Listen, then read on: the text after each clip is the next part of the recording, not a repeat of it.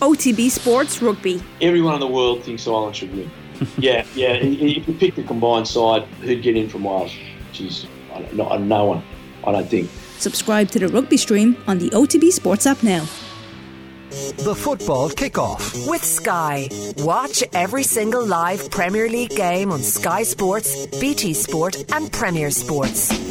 All right. You're very welcome along to this week's episode of the Football Kickoff with Sky. As the lady said, all the football you love in one place across Sky Sports, BT Sport and Premier Sports. Make sure you subscribe to our YouTube channel as well. I'm delighted to welcome David Connolly and Phil Egan to the show this week. Gentlemen, it has been officially the craziest transfer window of all time. It is slammed shut, and we await with bated breath, David, to see who the hell is going to play for Chelsea tonight. They've got 600 different teams that they can put out. Yeah, I mean, I'm sure everyone's seen all the videos online of, 1,000 kids on a football pitch, and that's Chelsea's squad and all this sort of stuff. There's plenty of mileage, isn't there? I think you can get out of sort of giving Chelsea a bit of stick. But yeah, I mean, they've submitted their Champions League squad. We don't know what that is yet, right? Do we? But I mean, there's going to be some big players that are not going to be in it. Probably for the first time in Graham Potter's career, he's got the luxury of having sort of 30, 40 players, 4 or 5 players for each position. I don't know how he's gonna manage it, but it's going to be a real test of his managerial ability. That's for sure. I don't know what your interest in science fiction is, but it feels like we're living in some kind of weird alternative universe where the matrix is broken and something is belched out. And it's like, what would happen if we put all the players on one team? How good would they be, or how bad would they be? Yeah. I mean, look, if you're an agent, it's a great time to be around, right? And have one of your players, because you've got an owner there that is desperate to put his mark on the football club. And that is where agents and players can clean up. I've been at a football club myself where, a player had done a deal at one club, more or less signed it, got a telephone call. The agent lied about how much he was offered. The next thing, he goes somewhere else for nearly double the money. I mean, if you're a player these days in the Premier League and you've got Chelsea sniffing around you, I mean, it's something else. The issue will be, right, all the money they've spent, have they strengthened in areas that they should have done? They still probably don't have a central striker, right, which is certainly an issue for them. So we'll see. Yeah, and we're not quite sure about the quality of either of the 2 goalkeepers, unless, really quality coaching can turn Kepa into the keeper they thought they were getting, Phil? Yeah, I think actually Mendy is the better keeper. Okay. But he's just actually going through a fairly rough patch at the moment, and I know he's been injured as well. And Graham Potter brought his coaching staff with him. Ben Roberts, the former Middlesbrough goalkeeper, is part of that staff. So he'll get to work with these guys. In terms of, they've so many good players, but Graham Potter, this was always the worry when he became Chelsea manager, the pressure that he's under. Now he has to manage egos as well, which he wouldn't have had at Brighton, because he would have had players at Brighton that would not the same egos, but he would have had players at Brighton that would run through a wall because they know that Brighton was a club that could lead to something else for them. Yeah. Definitely, it's a very different, people in a very different phase of their career. I do remember so much was made of Potter, David, that he has that master's in emotional intelligence, and he's going to need every single bit of it right now to try and keep the room, to control the room, to keep them believing that he's there for the long term. Now, he does have a long-term contract. That's the one thing, and Bowley has said we're calm about this, so it's going to be very interesting to see if they're true to their word.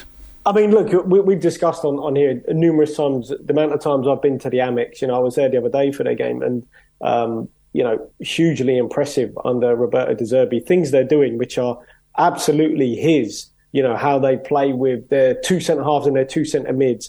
I haven't seen anything like that in a little while, to be honest. How they popped the ball short against Liverpool, worked it out wide. It was really good to see firsthand. So you had an idea of how they played. And he has brought on what Potter did. Now, if you look at what De Zerbi did with Trossard, he didn't mind making an enemy.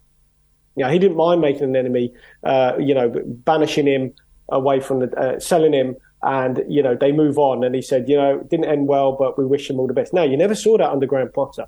Graham Potter wanted to keep a steady ship, even when Aaron Connolly wasn't involved. He didn't make, much. He tried to quietly sidle sort of Aaron to the side, and it was very,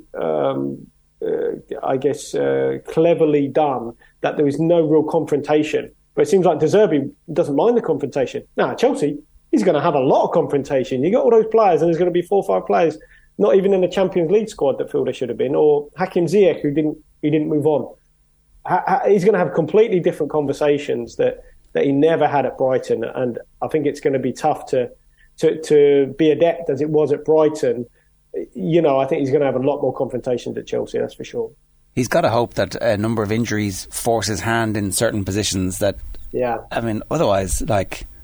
Yeah, that's what I mean. Training sessions, he could say, right, no rules, go in full-blooded, let's injure each other, make this a bit easier for myself. But even, like, they're obviously going to have to offload players, and they couldn't even do that the other night. They couldn't get rid of Hakim Ziyech to PSG. So I mean, when you're reading it, right, the wrong documentation, they are denying all this, right? Yeah. But this reminded me of the fax machine and David De Gea, but it's like, you're sending the wrong emails. Hey, I've got a story on the fax machine. I'll tell you this, right? When I was in Holland and I was joining Feyenoord, I was in the offices of the club, right? And there was no one there. The next thing I hear that, you know, the sound of the fax machine. So I sort of have a little look over, you know, and coming through is an offer from an agent for a player that, you know, and I had all the terms written down on the fax machine. I was thinking, oh, wow, here it is. And, you know, there's no one here to pick it up. But, you know, you laugh and joke, but these things do go on. You know, there is no doubt. Why was there nobody there? Yeah, exactly. Why not? Good job. You know, but I mean, they do go on, right? So that Ziyech one is a disaster because I'm sure Graham thinks, oh my God, that is another player now I've got to manage. Yeah. Well, sorry, when you saw the facts, were you like, hang on, I'm getting not paid enough here? No, I was fine. I just found it quite incredible that there was, you know, look, I mean, you do have a little look. You're going to see what's on the table. But I thought it was funny. And did you then act as a third man intermediary here? Listen, I think I can get you like twice what you're on at the moment. Yeah, exactly. If only. Yeah, so I went back in and Michael Kennedy just got another couple of noughts on it. Nice. I'm only joking. Well, but isn't it so bizarre that like thousands, tens of thousands, hundreds of thousands of euros and pounds are changing hands, and it's so unscientific. Well, I mean, look, if we're talking Chelsea here, right, it would be very scientific. I mean, you know, we've seen Sean Dyche talk this week about everyone's in the market for the same players. Well, you know, to be honest, they're not. Not everyone. Everyone knows the players, but not everyone can pay 80, 100 million quid like they did to get, you know, Fernandes over the line. I mean, there's not many. There's probably only 2 clubs that can operate in that market, right? Maybe Chelsea and Man City. I don't know. Maybe not even Man City would be. Well, they probably would with Grealish, yeah. So there's probably 2 clubs in the whole of the world that can pay that sort of money. So you know, it does make it a skewed market for those 2. You know, what you would say is then you bring those 2 in, you bring the others in. No one goes out.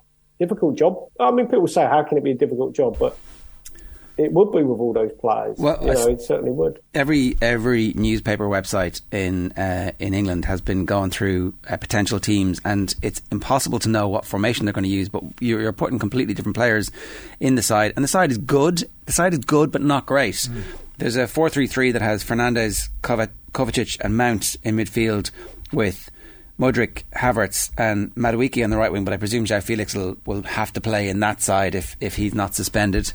João Felix did sign for them. Then you've got Felix, Mudryk and Havertz up front in a 3-4-3 with Chilwell, Fernandes, Kovacic and James. Reece James obviously back, a big boost for them because their win record with him in the team versus their record without him is absolutely phenomenal. And then they've got Badiashile, Silva and Fofana. They still have Silva, who I think has turned 38 in the meantime. Yeah. But he's still playing really well. His reading of the game is incredible. And even when a player on the other team who, you know, has unbelievable pace stands him up and you think this is going to... He just knows how to position himself that he's not going to get beaten. And he's notorious for clearing balls off the line as well because he just senses danger. So I would imagine he's going to get another deal. There's a 4-2-3-1 as well where Mount is the 10 behind Havertz, and you're like, is Mason Mount good enough to get in this team at number 10? He might be. Every manager picks him. Yeah. I mean, do you not think though it's such a disjointed thinking? If you go back to some of the players they did have, right? Madueke okay, he's a really good talent, but Callum Hudson-Odoi arguably was the best talent in England that they'd seen for years. And, you know, he shipped out to Germany or whatever. And, you know, Tomori, you know, could have been a centre-half forward and might have saved them 30, 40 million quid they spent on Badasele or whatever. And, you know, Abraham, you could, you know, that's what you get at these sometimes at Chelsea, I guess. It's probably an anomaly, right? That it operates in that way, because all the players they could have retained and tried to make players of, or you know, think, well, they will come good eventually. They just seem to run out of patience and then blow the budget, and it's just like it's just ever decreasing circle for them. I don't know. They still own Romelu Lukaku as well. Yeah, this is insane. Yeah, there's your number 9. Like, it's absolutely insane. It just doesn't make any sense, you know. Gonna sign in Kunku. He's arriving in the summer, right? Yeah. So they've spent the money, or certainly he's part of that. Okay, so they're playing Fulham tonight. Fulham is no gimme. No, Fulham beat them a few weeks ago. Now, they've since lost a couple of games, Fulham, but they've only lost by the odd goal. And when you watch Fulham play, I think like the game they lost against Spurs, that was a really good goal from Harry Kane. Then you've the unfortunate one with Mitrovic, double hits his penalty, and then they concede to Isak at Newcastle. There's certain games, even when United won at Craven Cottage before the World Cup, it was a last minute or an injury time winner from Garnacho.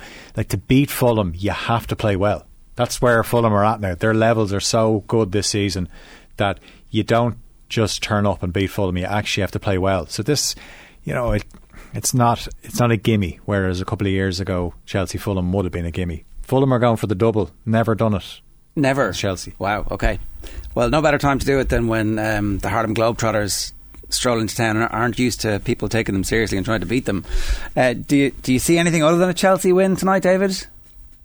Yeah, I mean, obviously, I could see Fulham. I mean, ironically, Willian scored in the last game, you know, and they've certainly got, you know, they've got really good. Look, they were unlucky against Newcastle. I worked on that game. I thought they were excellent in a really late goal, but I thought they dug in.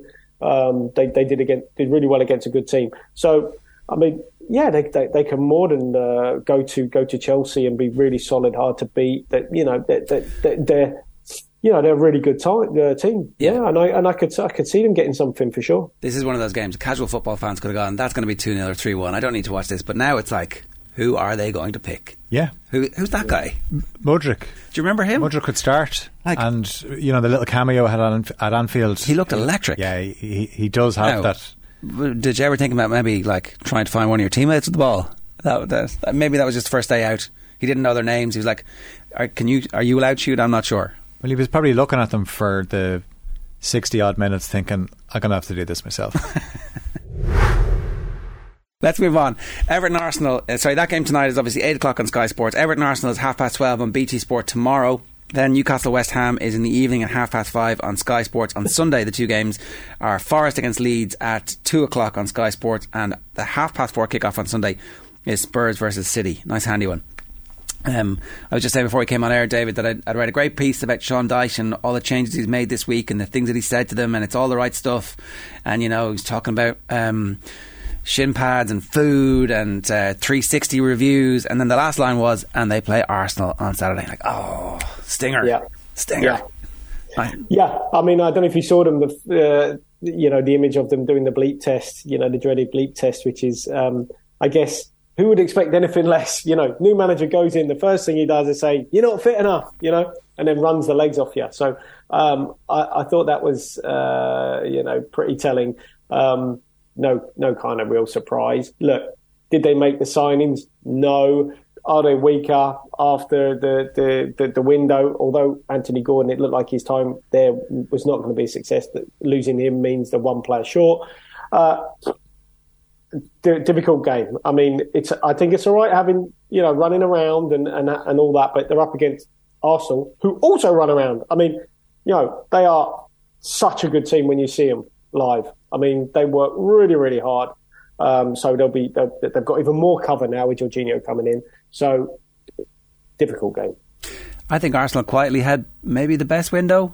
Like the chaos at Chelsea, maybe they've signed 5 world-class players who all go on to have incredible careers and win Champions Leagues and leagues with Chelsea, and that's possible. That's definitely in the field of outcomes. But with Arsenal, I felt like, okay, opportunistically, we're going to sign 2 really good players who are going to play maybe Jorginho doesn't play first team every week, but he's certainly going to play a lot of minutes. Yeah. Yeah. And if he does, he suits the way they play. And it's a real sliding doors moment because Mikel Arteta obviously played for Everton. There was talk that he was going to be the Everton manager. They went for Carlo Ancelotti, who did a pretty good job at Everton. Then obviously left to join Real Madrid. I mean, he couldn't turn it down. And Arsenal went with Arteta. But Arteta has been given time at Arsenal, and look how well it has worked out. Even today they've announced Martinelli has signed his new deal. Saka, Saliba, they're close to signing new deals. All the noise is gone now about other clubs trying to buy their best players, because Arsenal are the team on the up. But he certainly wouldn't have got the time at Everton. And also just the way Everton are at the moment, it's very hard for any manager, I think, to work on those conditions. Yeah. Now, they didn't sign any players, but they've signed a better manager. So I think Everton fans might be disappointed they didn't get players in, but I think getting Sean Dyche in instead of Frank Lampard makes them a better team. Yeah, I would agree with that, David. Yeah.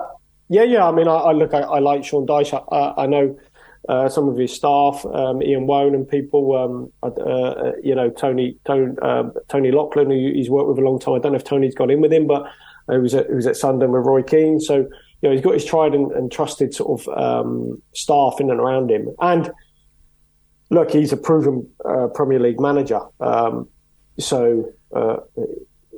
nonetheless, I think up against Arsenal side, who as we were just saying, top team.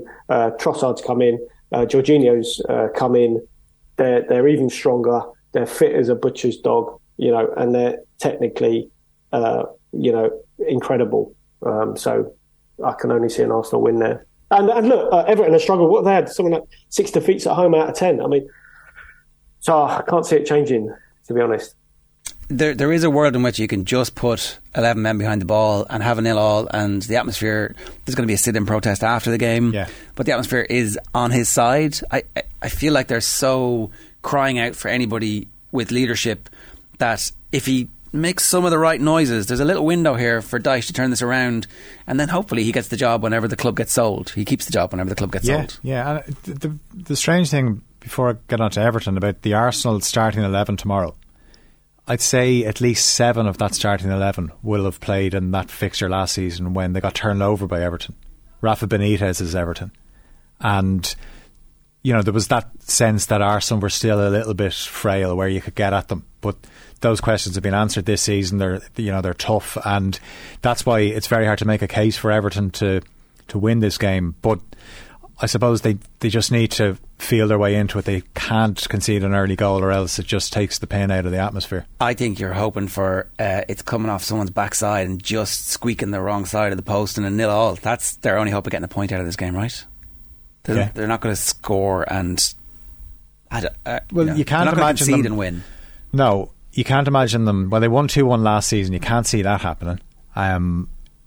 If are they going to produce some flowing football to create space against this Arsenal team who don't give you space and they just pen you in, the way you have Ben White and Zinchenko basically just making sure that opposition teams can't get out. Now, Everton won't mind going direct down the channels and try and get themselves up the pitch, but then even when they do get up the pitch, have they got enough quality to cause Arsenal problems? Maybe a set piece.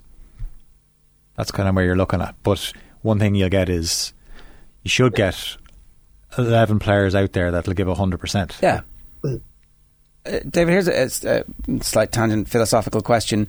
The signings that Arsenal have made have been experienced Premier League players from teams who should consider themselves rivals, but maybe they didn't consider Arsenal rivals enough, or didn't think about it enough. But that's going to happen more as we see the other leagues around Europe. Javier Tebas came out and said it was doping what was going on in the Premier League with the money, the equivalence of it. The big clubs are going to have to sell to each other because there's nobody else able to buy those players. When Chelsea are looking to offload those players, there's like PSG maybe, who obviously tried to get Ziyech, but there aren't that many other clubs around the world who will pay those wages. Yeah. So yeah, that's right. Like, there's actually a window of opportunity for those teams between 3rd and 8th or 9th to be really, really clever, Oakland Raiders style, and buy some value and actually compete. It's not going to happen for very, very long, but there's just a tiny window there where you're going to get world-class players at a knockdown price you can't get in teams.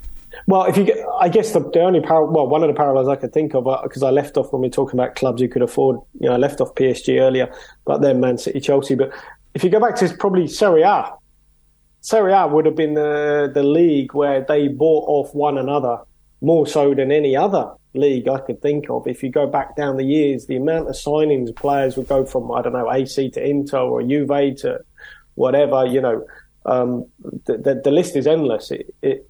Because they didn't really look outside their country that much, really, for a lot of those players. When they came over and did well, they'd buy from their competitors. So, yeah, I could probably see that. I could see that happening, and then if they do, surely they've got to change this loan system where a Premier League player's on loan or whatever goes to another team. He can't play against that team. They've got to scrap that.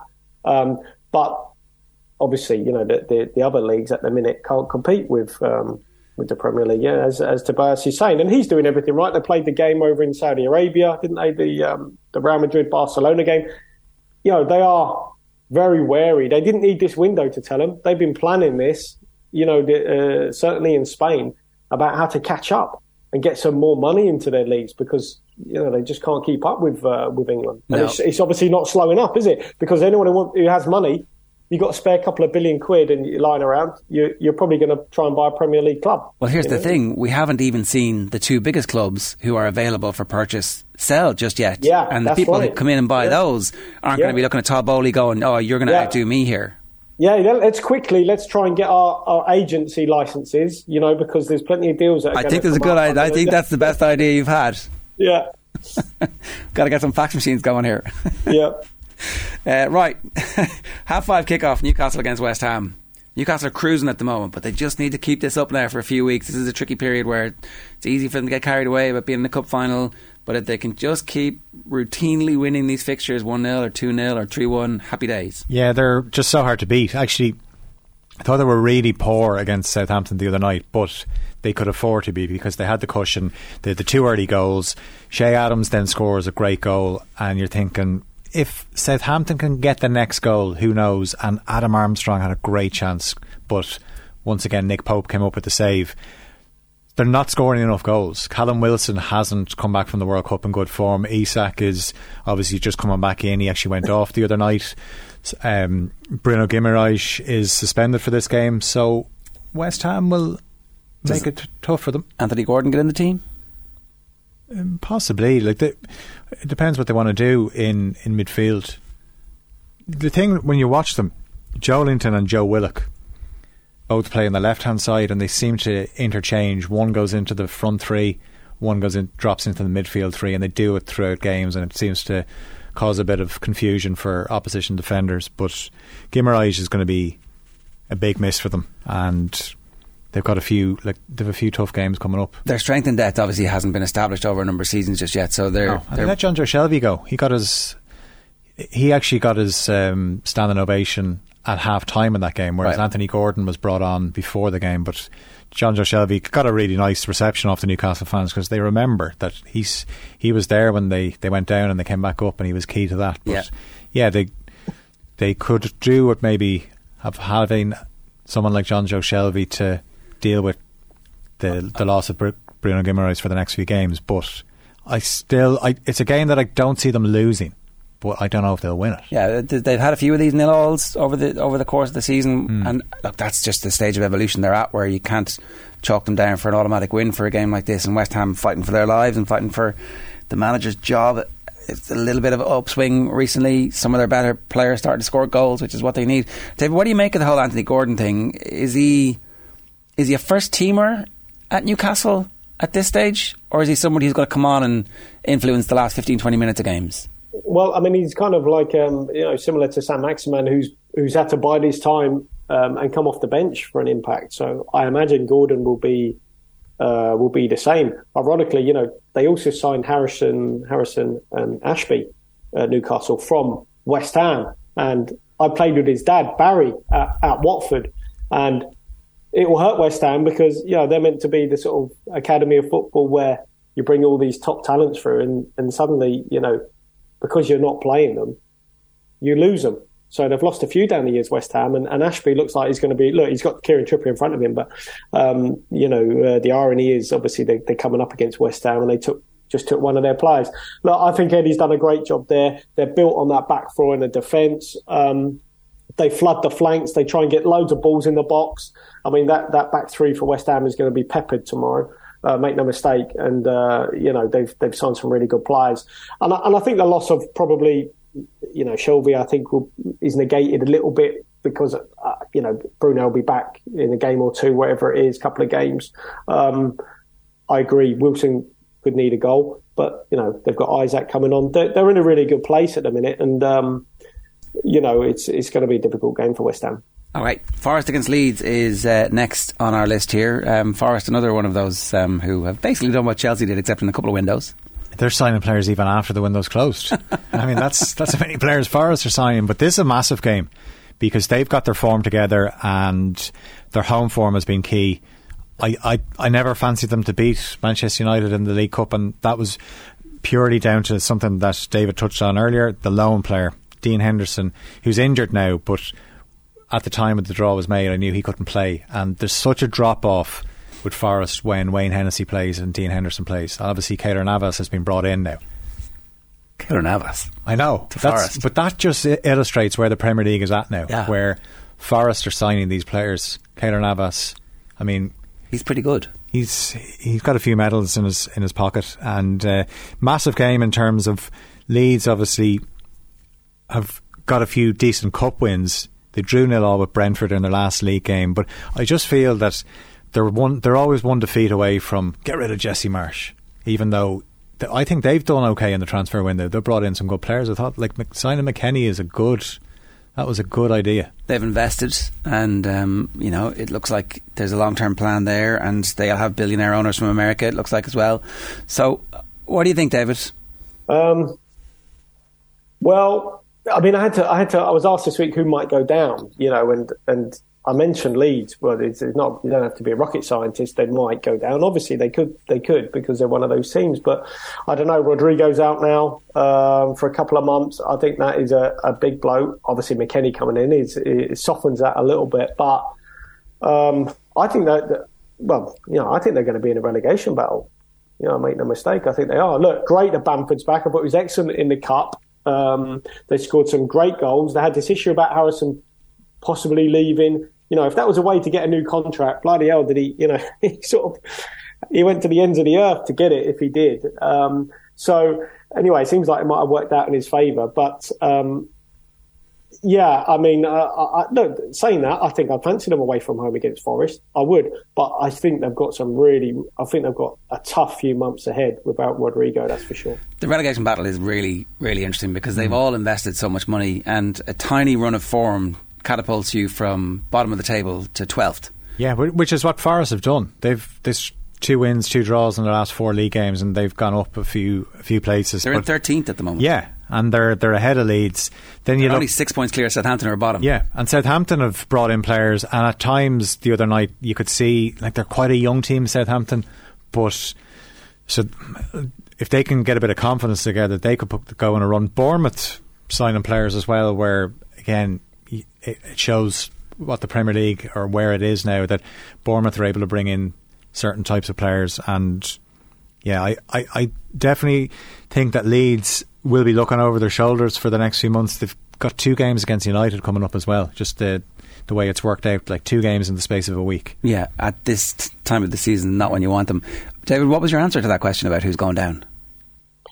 I think if I had to, which I'm terrible at this stuff, so don't, but I can't see Southampton getting out of it, and I can't see Bournemouth getting out of it, and I think Leeds will be sucked in, but I'll probably be completely wrong. So I know Southampton signed a lot of players. I think that Nathan's got a big job on his hands because he hasn't managed at this level. It's unforgiving level, the quality in the top part of the pitch. If anything happened to Shea Adams, I think they'd be absolutely in trouble because they can't score. I think Sean Dyche will get Everton out of it. So, I think it might. I think I just got a feeling that if Leeds don't, without Rodrigo, I think it's going to be difficult. There is a world in which it's Everton, West Ham, and Leicester, and you're like, what? I mean, 3 teams who were all thinking, we're going to qualify for the Europa League. We could be the team that cracks the Champions League. And it's like, no, sorry, Championship, here you come, folks. We've one last fixture to talk about. Maybe the best to last. It's Spurs versus Manchester City. What do you expect from this? Well, Conte's not going to be there, so I don't know, David, you might have better insight in this. You've seen the influence Conte has on the sideline. He's very much a manager that likes to almost control the game from the sideline. He's not going to be there.